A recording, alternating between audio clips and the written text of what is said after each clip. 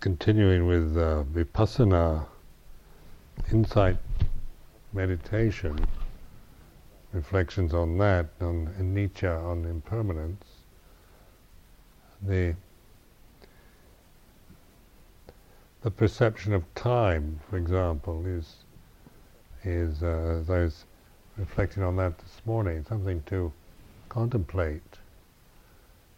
How much our whole mind, attitude, civilization is based on a kind of believing in time as a real world, the past, the future.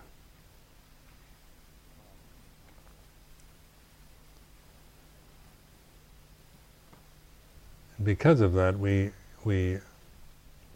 can carry resentments from the past, and of course that affects us in the present. But if we don't realize what's happening, then always we can just our mind is always planning, looking forward, or dreading the future, or remembering the past.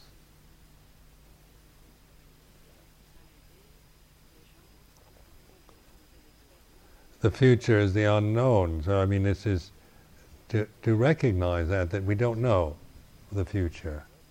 It could be anything. Tomorrow could bring anything. Success, failure, praise, blame, mixtures of the whole lot.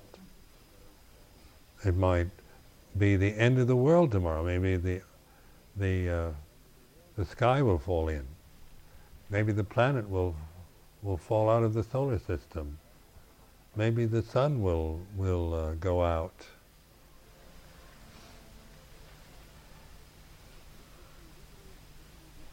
It's unknown. And the past is when we look forward maybe to a golden age in the future. We think of hopefully that we're evolving to some kind of thing where everything's going to be all right. We're going to reach a kind of peak and stabilize ourselves on a peak of some sort. And I think here in Britain, we're having many of you, and not all that many of you, where some of you were born before the British Empire fell in. And so and most of you were born after that. So it was, you can see that things like that reached their peak.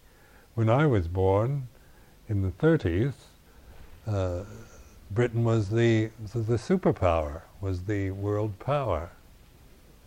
And it was I was born in America, but then Britain was the world leader, the superpower of that time.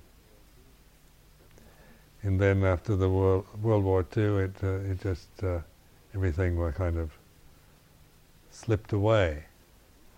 And that's a reflection on how when the mind thinks in terms of, you get fixed ideas about things, and it's and it's hard to change those. It's hard, I think, for like people, British people who were brought up at the time of the empire to be able to accept that it no longer is that way, because the mind wants to hold on to maybe the past, when things were, when you remember maybe a time in the past where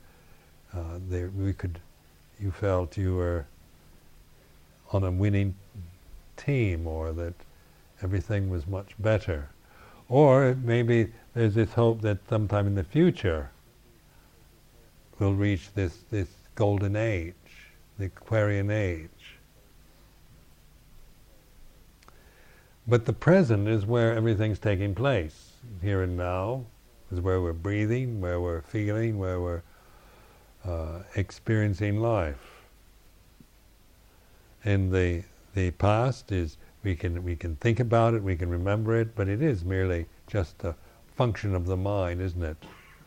The past is a function of our mind, and the future is the unknown, the mind that doesn't know. And the past is what we remember. So pointing to this is the realm we're in is a realm of knowing things, consciousness, knowing as a subject, as a subjective experience.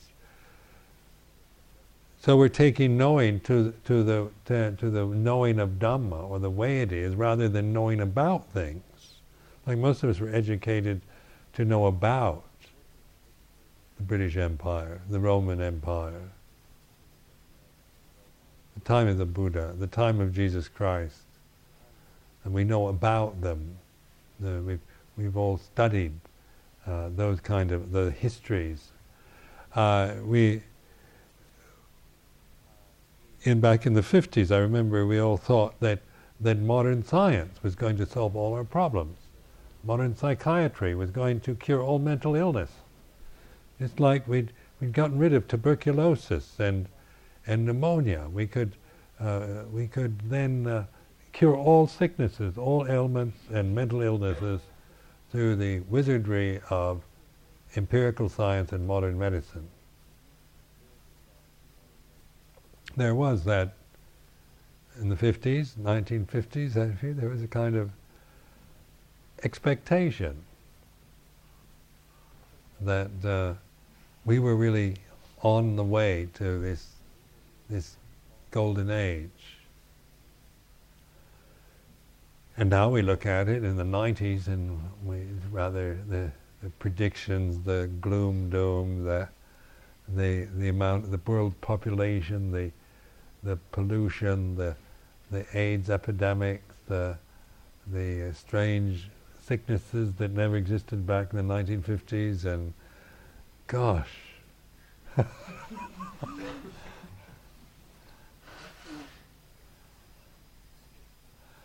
Because we can think that in the future lies everything good is going to, it's all going to kind of be there. Hope, expectation. Or we can think when we die, if we live a good life, then we'll go to a nice place forever and live happily ever after in some heavenly state. Put it off for the future, in other words, for when we die and go to heaven, or the golden age in the future, or tomorrow, or look forward to the next holiday, or the next, hope that you might win the lottery, or something wonderful might happen, but it might not. The future is what we don't know. So it's the possibilities. And whether we tend to be optimistic or pessimistic, when we think about the future, we might find some kind of happiness out of being optimistic. Everything's going to be all right, everything's getting better and better in every way. Or the pessimist, thinking it's terrible what's happening and it's going to get worse and worse. But we can know that in the present, this might be what we're feeling. The future is what we don't know, and maybe we're pessimistic or optimistic about it. Or we don't even bother to consider it. Maybe we're just thinking of the next holiday, or the next thing after the retreat. So this is why in meditation we're emphasizing the here and now, the Dhamma of the real Dhamma of the way it is, and to be able to use this time well in meditation is to contemplate it in your own experience that you're having on this retreat. The things that come up in your mind, the hopes, or the expectations, or the fears, or the anxieties about the future. Put them in the context of Dhamma rather than just being caught up into either indulging or suppressing them. Or memories of the past, to see that the memories, that what you remember is or the things of the past are a memory in the present. And this isn't a dismissal either of their emotional power, but to note the connection of when we remember unpleasant things of the past, we have emotional reactions. And the future, we have these emotions of like expecting or hoping, anticipating. If you know what that kind of mental state is in the present, like, I hope that the future, hoping is like this. And there's a kind of, you don't know, but you hope. It feels like this. To hope is you're kind of contemplating, hope for something right now, and just feel what it's like. It's like this, isn't it? Hoping is the mind kind of doesn't know, but there's a kind of, hope always implies some kind of positiveness.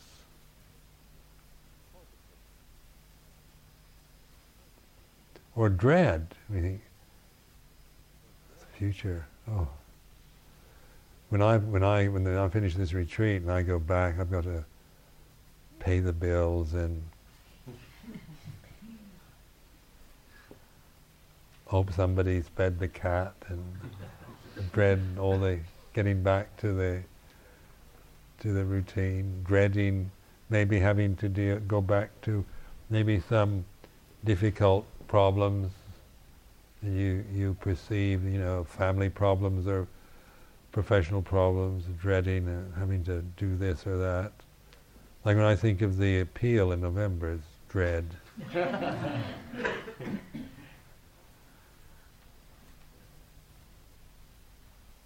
Dread is like that, isn't it? Hope is more...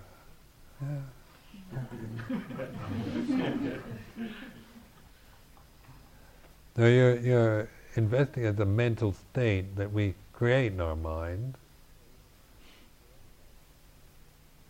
and it's about the unknown, the future. And then the past is I remember noting in the early days of my monastic life, I used to have a kind of set of happy memories that when I'd get bored with all this, I could kind of entertain myself by remembering pleasant things of the past, like a kind of file cabinet of happy memories you could pull out, and you could just kind of distract yourself with happy memories. Or sometimes you'd remember the unhappy times. And like I was telling you about the experience in the military of having bitterness and resentment for some things that happened. When you think, how dare they do that, and how could, this is unfair that things like this should happen, and I'll never forgive them for doing that, it's despicable. You get indignant just remembering something that happened 40 years ago.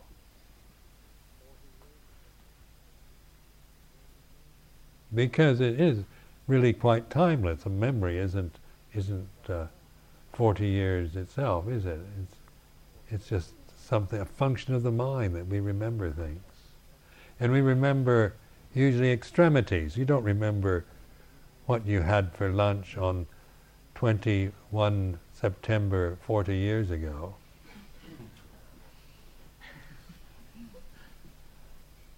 Unless it was, you nearly died from it, or it was so utterly delicious you could never forget it. If it was just porridge and prunes or something.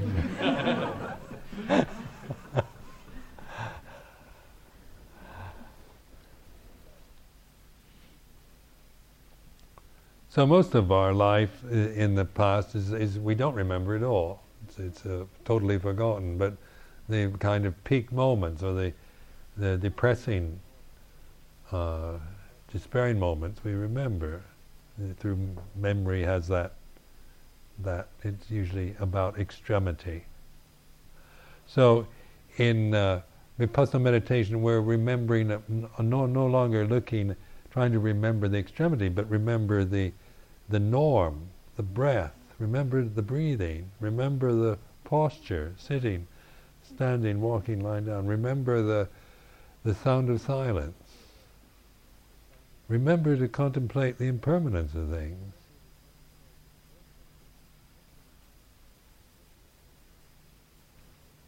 Because because memories have a kind of static quality to them. When you remember something of the past, it's very fixed in its, it's like a cutout or a statue or something. It's not particularly kind of, it doesn't have much life to it. It maybe arouses emotion.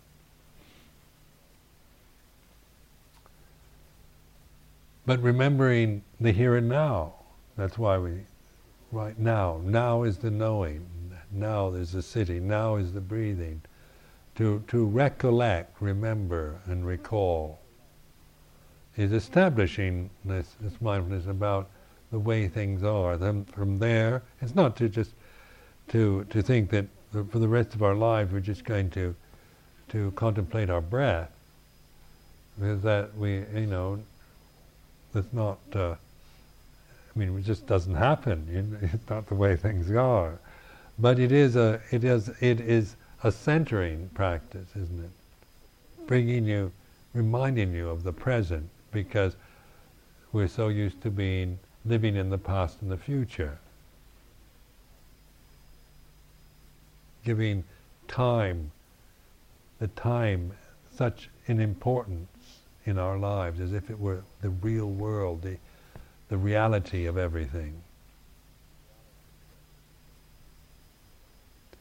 But in the timeless of the present, you say, timelessness is in the present.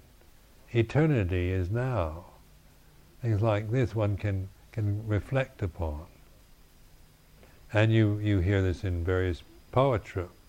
In poetry oftentimes tries to express this truth.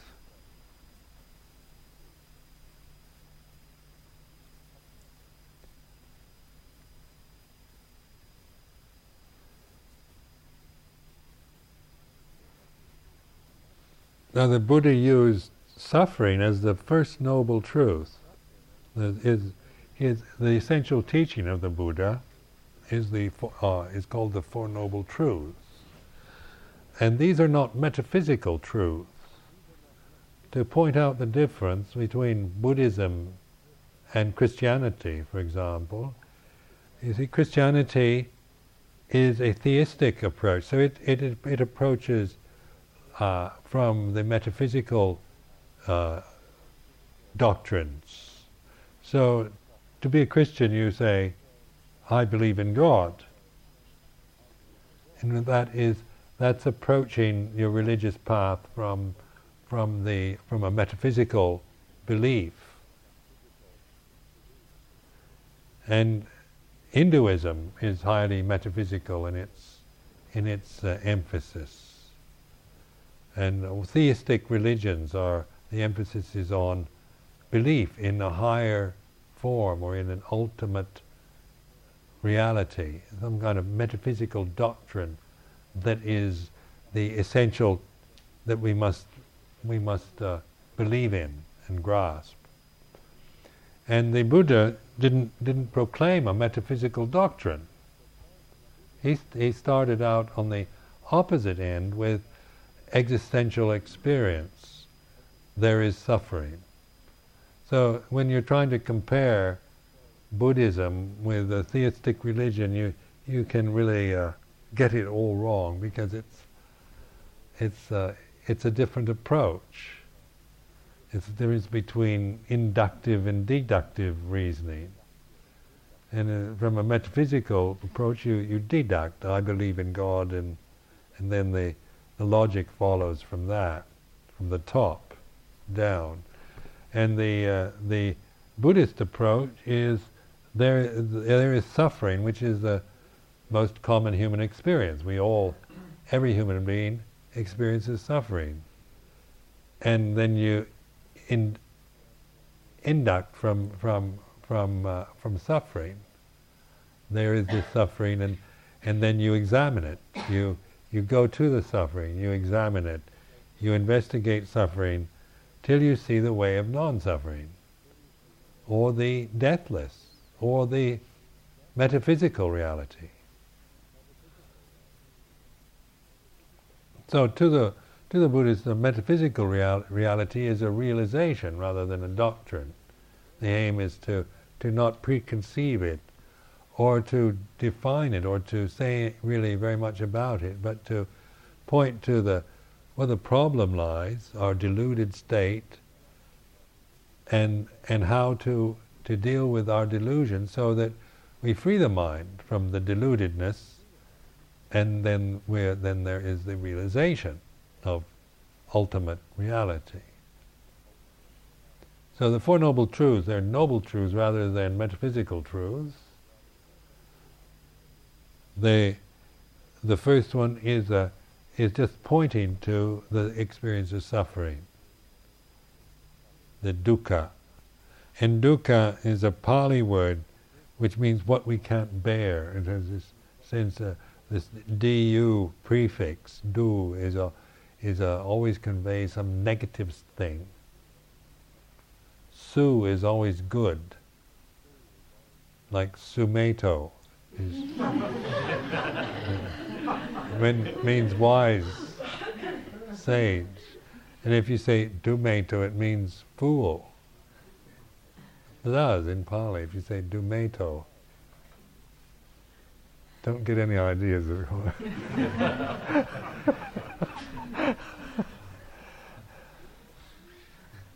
If I start acting foolish, you can refer to me as Ajahn Dumeto.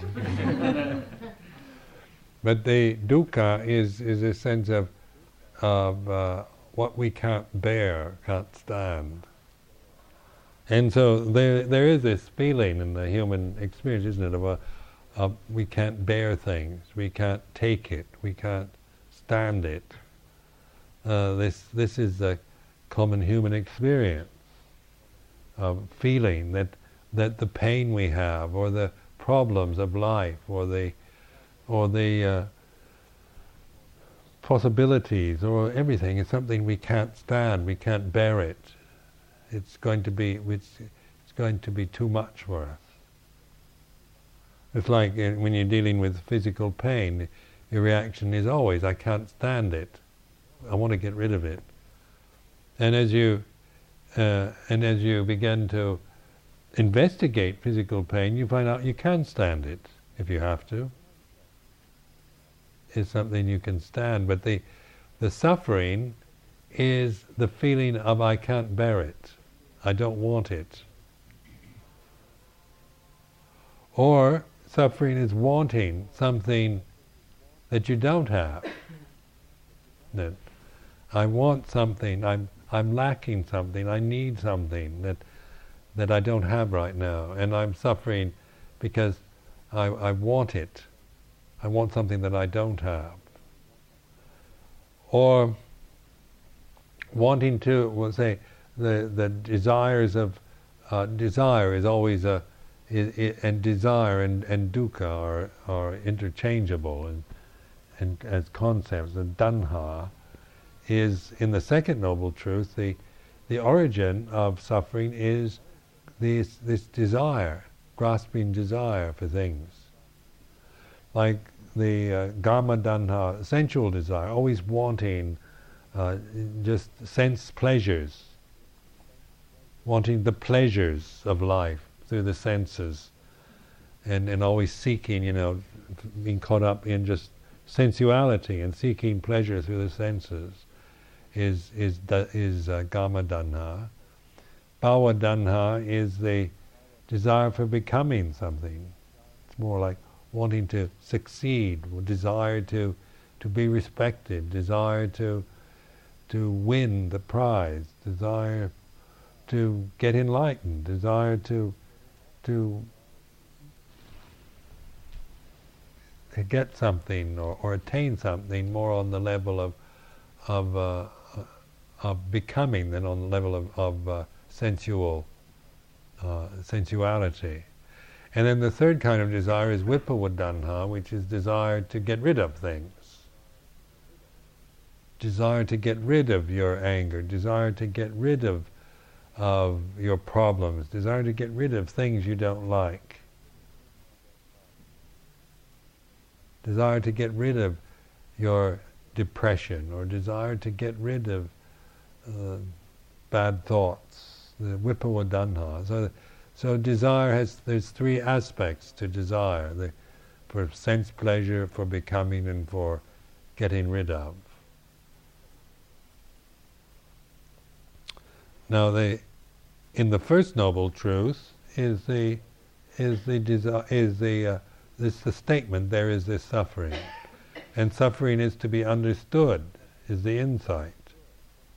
So the Buddha's advice is to understand suffering, which means to open to the suffering, to kind of stand under it, to embrace it. Because usually when we're suffering, we're trying to get rid of it, run away from it, ignore it. So in the First Noble Truth, the Buddha said, understand the suffering, like stand under it, accept it. It feels this way, to bear it, rather than to think, I can't bear it, I don't want it. Accept it and let it be what it is. Then you understand it. You're willing to accept it rather than to just react to it with the suffering, with the compounded suffering of, I can't bear it, I don't want it. So we have the insight into that there is this suffering. So this suffering isn't just a kind of a belief in Buddhist teachings, or having read a book about the Four Noble Truths that you believe them. The Four Noble Truths are to be investigated. Therefore meditation, therefore reflection. They're tools to use. And this is very much Luang Por Chah's emphasis in the life we led in the monastery in Thailand, was on this using these Four Noble Truths as a continuous reflection for what was happening to us.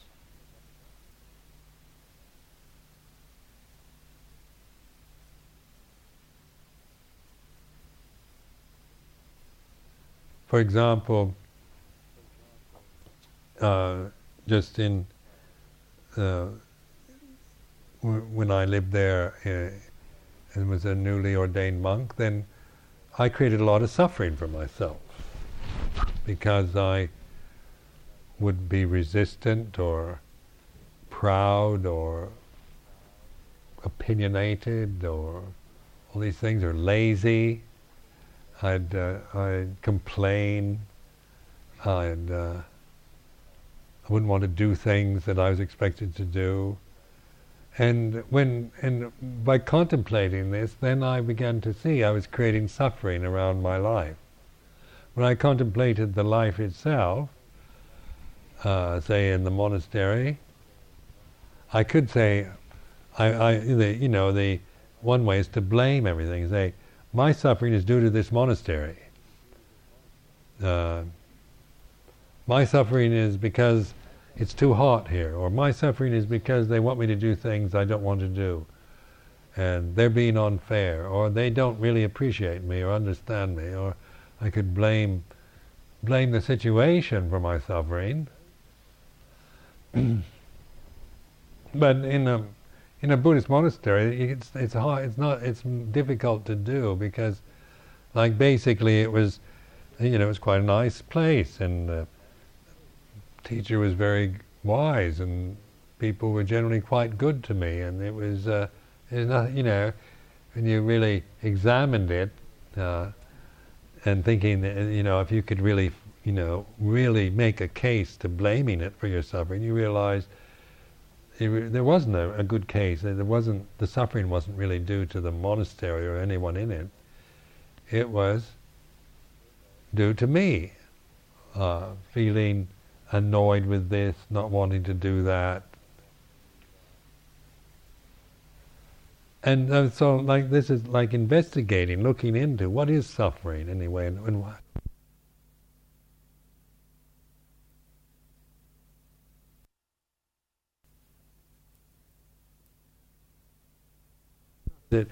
Is the suffering that's caused externally, is that the real suffering? Is the suffering, the real suffering, what we create around life, about the experiences of life? Say like if terminal illness, people get like cancer or AIDS, or find that their life is going to be terminated, and then they can say, this is ruining my life, I'm suffering because of this disease. And that sounds reasonable enough, doesn't it? That seems to be true in a way, that if we didn't have this disease, life would be much better. We think, I wouldn't be suffering like this if I didn't have this disease. Or, what is the real suffering? Is it the disease, or is it the fear and the resentment towards the disease? This is something to question and ask yourself in your own life. Is the suffering really the things around us that impinge or irritate us, or is it our aversion, our resentment, our resistance, our stubbornness that we create around it? Now when people change their attitude, say people that have, say, cancer, change their attitude towards not resenting, not hating the thing, then they still have the cancer, but they don't have all the suffering around it. They have the sensations and all the discomfort, the pain, but that we can bear actually. We have an amazing ability to bear those things. But what we can't bear, the real dukkha, what we can't bear is our own fears and desires, and those make life unbearable. And the thing you realize is that what life brings to us, most of it we can bear, we can stand it, if we have the right attitude. And but we think we can't stand it, and then we suffer. We can suffer even with a toothache, or just, students commit suicide because they fail their examinations. When I was in the University of California in Berkeley, there's this Campanile Tower, this beautiful tower in the campus of the university, with a lift that goes up to the top. And they used to be quite open. You could go up and kind of look out into the bay across to San Francisco. Went back a few years later, and they had a big wire mesh around the whole thing, because students used to go up and throw themselves off the top of this tower when they failed their exams. I mean, that's the suffering, isn't it? We can't bear something like failing an exam, and yet in an actual experience, it's something we can bear. If we're mindful, we can bear failing exams. That's bearable. But if you think you can't bear it, then you're suffering from. If you fail, then you suffer, because you take it as something you can't bear anymore. So you throw yourself off the tower. Now this is for reflection and contemplation, just to try to encourage you to examine suffering in terms of what is it that is bearable, like physical pain, it's bearable, but the emotional aversion to it is unbearable. And we create that side, we create that suffering. That's something we create out of our ignorance. So we can stop creating it. We don't have to do that. Once we see it, we can stop creating suffering about the way things are, about what we're experiencing.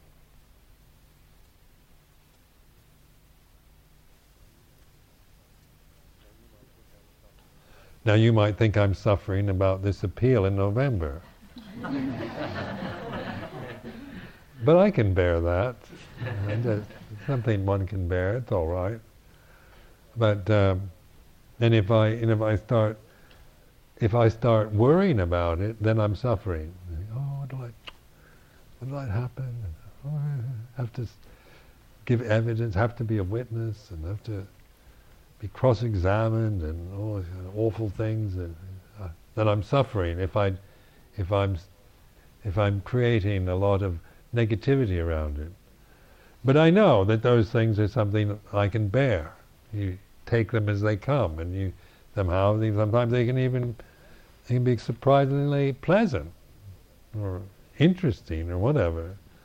But you can imagine, before anything ever happens, that it's going to be absolutely horrible, when it might not be at all.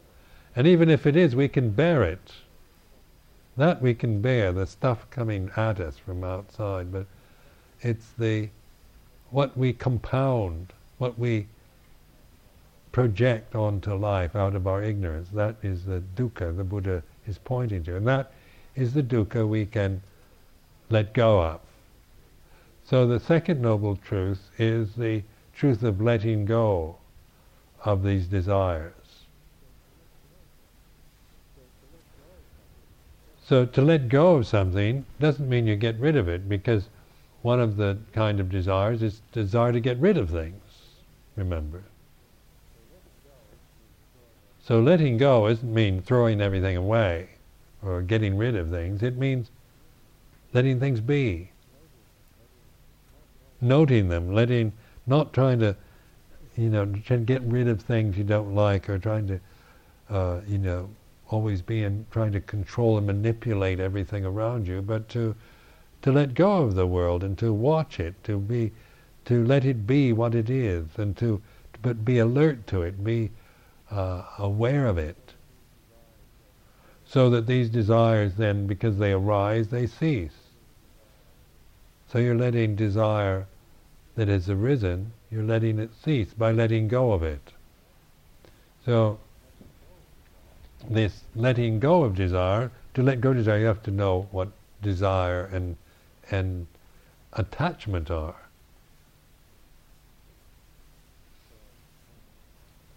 So one can contemplate the nature of desire as one is desiring things.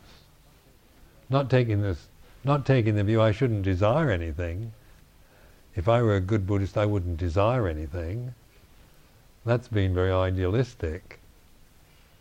And that if I were a proper Buddhist, I wouldn't have desires. Is unrealistic. The Buddha didn't say you shouldn't have desires. He said to understand desires and to let go of them, not to get rid of them, but to know the desires as desire, so that it doesn't delude you. That kind of energy that's always wanting something or wanting to get rid of something. That sense of, notice that tension in your mind, and how, just wanting and desires aiming at anything. Whatever is around you, you'll find the desire will go towards it. Or the desire, a lot of the desires, say, of a spiritually evolving person is desire to get rid of things. They're kind of righteous desires, like desire to get rid of anger. That seems like a good thing to desire, doesn't it? To get rid of anger, not be angry. To get rid of jealousy. Jealousy is awful, isn't it? And to get rid of it, I desire to get rid of it, sounds like a righteous kind of desire. It's right. to desire to get rid of it.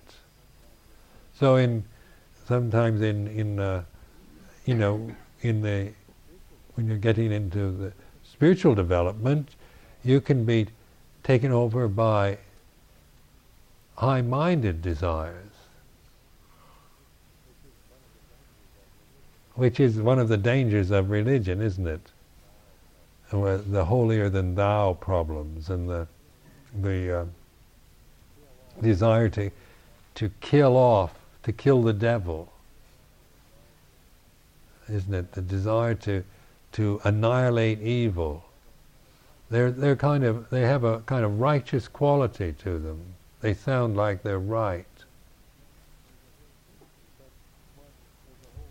But there's a whole history, isn't there? The history of religion is filled with the kind of self-righteous hypocrisy, isn't it? It's one of the problems all religions have, is that one can be caught in one's own sense of rightness and not see the attachment to the desire to get rid of maybe the heretic, or the desire to get rid of the infidel, or the desire to thinking that burning the witches is getting rid of evil, or that we should kill off the evil demons, or we should destroy that terrible group of people that are doing everything wrong, or this ethnic cleansing in Yugoslavia, or all these kind of things. That the idea of racial purity and protecting the religion by killing off its enemies, or protecting the Bible by killing off those who want to destroy the Bible. Always the logic is there, the kind of from the dualistic mind. But in the act of trying to destroy in the name of God or righteousness is this vipavadanha, the desire to get rid of. And then it takes us to suffering, to increased amount of suffering. And if you notice in religions, the way that proper religions, true religions, don't destroy evil. They aren't destroying or annihilating evil. They're understanding it. They know what it is. So the Buddha, when Mara is the tempter or the devil in Buddhism, when Mara would tempt the Buddha would say, "I know you, you can't fool me." And so the way of the Buddha is to see things clearly, so that the evil has no power, because evil things have power through delusion, through creating this desire in your mind to either get something you don't have or get rid of something. Evil has if it can frighten you, it can keep you frightened and anxious, then it has power over you.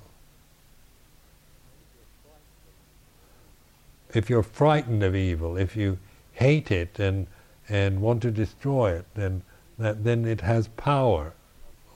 So the aim of the Buddha is to understand evil, know it, know what it is. I know you, Mara.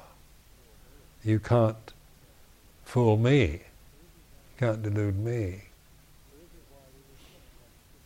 So this is why we reflect on the evil. Good and evil aren't fixed absolutes. They're relative, aren't they? There's no absolute kind of fixed goodness or evilness.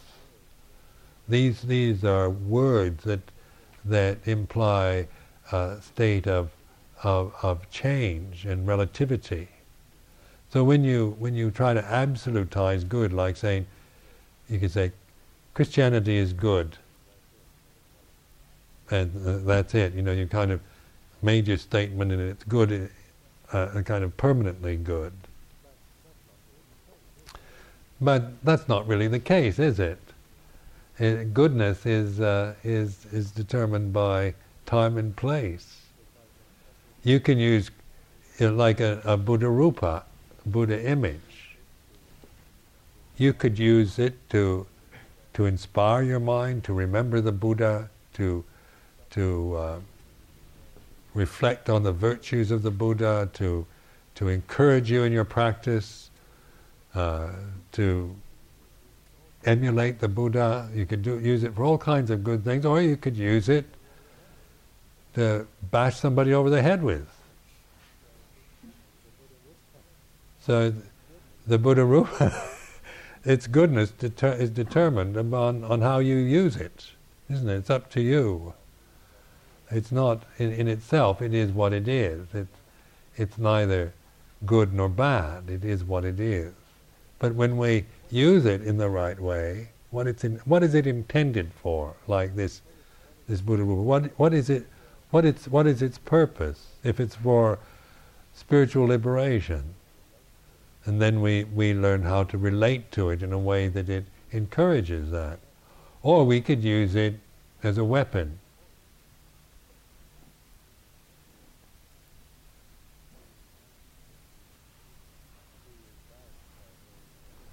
A few years back, there was a group down in Bognor Regis, some kind of fundamentalist Christian group, down on the coast. They had little pamphlets they were passing out with a cross breaking a Buddha rupa. Because there was this Christian cross, and it was hitting this Buddha rupa. And this fundamentalist group was they were against all other religions and Buddhism. They must have known about us. I don't know why they particularly chose Buddhism, but I began to take it quite personally. In fact, it's a kind of ugly picture, but it was, it was a poorly drawn cartoon actually, but it was meant in all seriousness that Christianity is that which destroys these pagan religions, these forces of evil. And so actually the cross was being used as a weapon to hit the Buddha, to kill the Buddha. And this is the kind of primitive thinking of fundamentalists, isn't it? So a cross, in the proper use of Christian symbolism, is a cross to be used as a weapon to destroy things? But it can be used as a weapon to destroy things, isn't it? It's not because it was meant to be that, but that's not what its symbolic value is, but it can be used for that. So good and evil are relative to. That's where we need the wisdom to be able to have that sense of what is appropriate now, what is right now, because there's no absolute right or wrong. And that takes the wisdom, isn't it? The mind in its open reflective state to be able to respond to the changingness of life, rather than to try to freeze life in fixed perceptions, because it doesn't work that way. Life isn't. This is a dynamic flow and movement, the energy that we're all involved with, but we can kind of fix on it with our ability to think. We can freeze things, and we can live in the realm of our own thinking, with absolutizing relative things. We can create the impression that there is an absolute right and wrong, and I'm the one that knows. These are right and those are wrong. Those you get rid of, those you don't. And that's one thing I think we've all felt in the old Christian attitude that I was brought up with, was that Christianity was right and every other religion was wrong. So absolutely sure. At least my background of Christianity was very much Christianity was right, and that made everything else wrong, because the mind tended to get stuck in these perceptions. They tended to have a kind of absolute fixity to them. But when you're investigating Dhamma, you realize it's right and wrong, good and bad are relative, because everything is in the process of changing. Nothing's ever the same. And to be able to contemplate change, then this anicca, is a way of sharpening our wisdom sword, our faculty for understanding and knowing things as they are.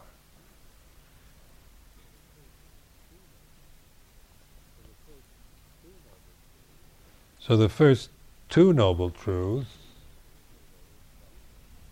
first noble truth is there is suffering, there is dukkha. Dukkha should be understood. Now this is going to admit it, to know it, to feel it. Feel the dukkha, feel the suffering, embrace it, stand under it. So you're actually with it, accepting it for what it is. Then you can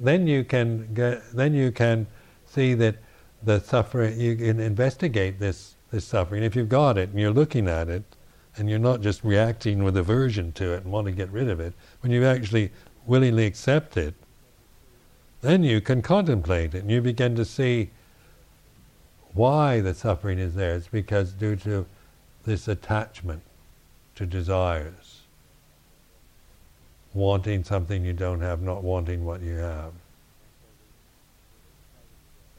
And so the insight into the second noble truth is letting go of desire. And you can trace all suffering to grasping of desire. If in your life, if you're suffering, it's because you're grasping something.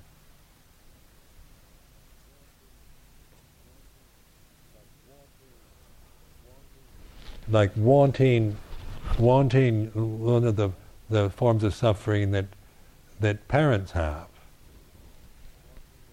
is wanting their children to be good and respectful and obedient, and grasping that desire, and then feeling upset and hurt when the children aren't that way. So one can suffer a lot because you want the world to be some way that it's not. So when you let go of that desire, then you find that you can deal with the actual problems much better when you're not grasping a desire for them to be some other way.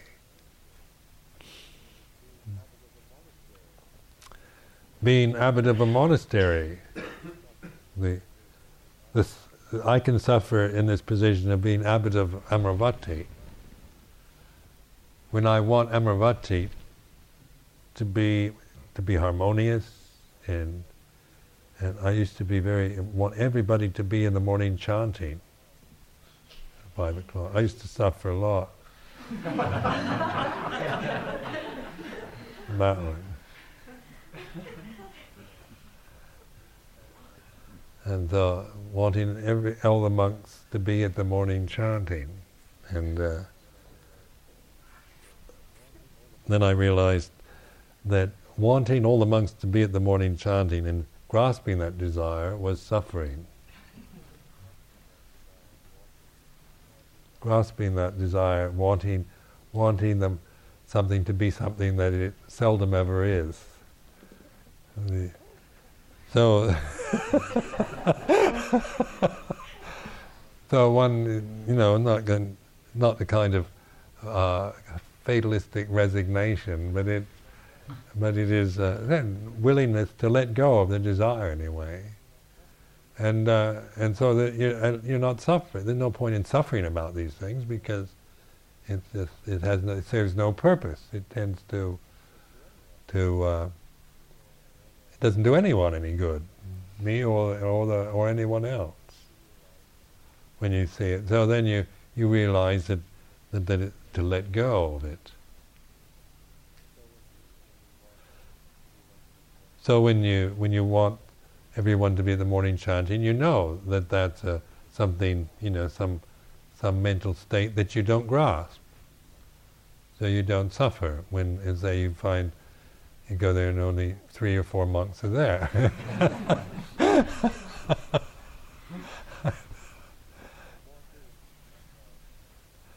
Or wanting, the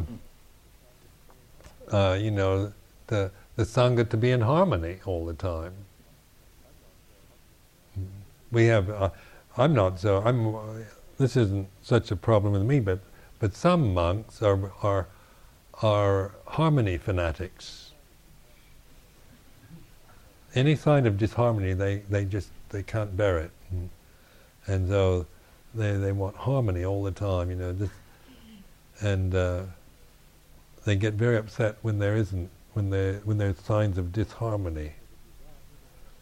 But so the desire even to have everyone get along and everyone to be in a harmonious relationship, that grasping of that desire will always bring suffering, because you're all right when things are going well, but when they start changing, then you suffer. You feel angry or disappointed or let down by things when they change, and they do change. You can't have permanent harmony in a community.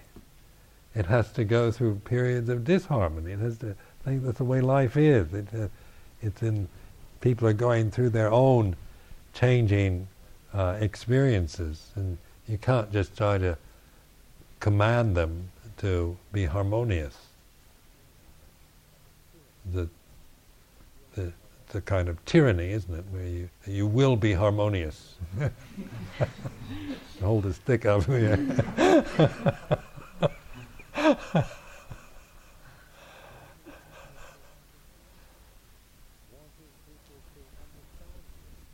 Wanting people to understand you when they don't. Not suffering. Wanting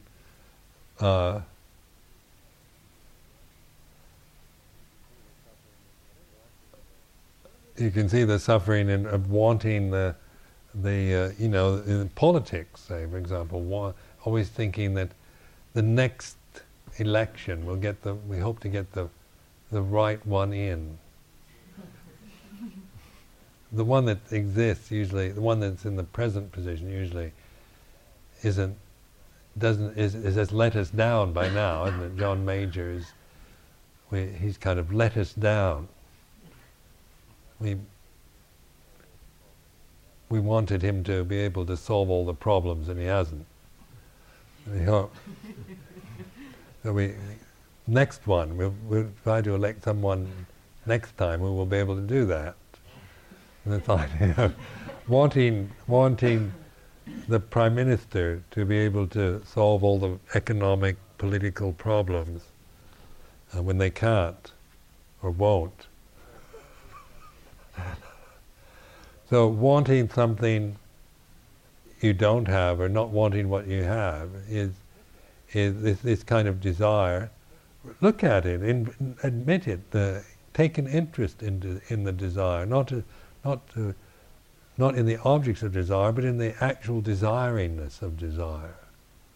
That sense of feeling, always wanting something, to absorb into something,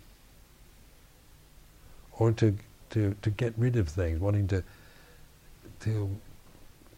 get rid of the problems in your family, wanting to get rid of the noisy neighbors or the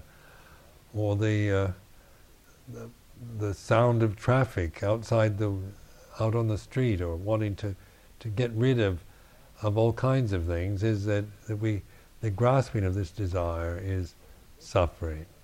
So investigate that. Take this and kind of just contemplate it. What is the suffering? And what is grasping? What is desire? These three words. Suffering, dukkha, and desire is tanha, and grasping is upadana. So that these are for investigation, for examination, to get to know them, so that when these things happen, you can say, I know you, Mara. You've taken away the power of delusion, of evil. It has no evil has no power if you know it. Completely disempowered the devil. So instead of killing the devil, you just disempower the devil. Take away his power. Is the way of a Buddha.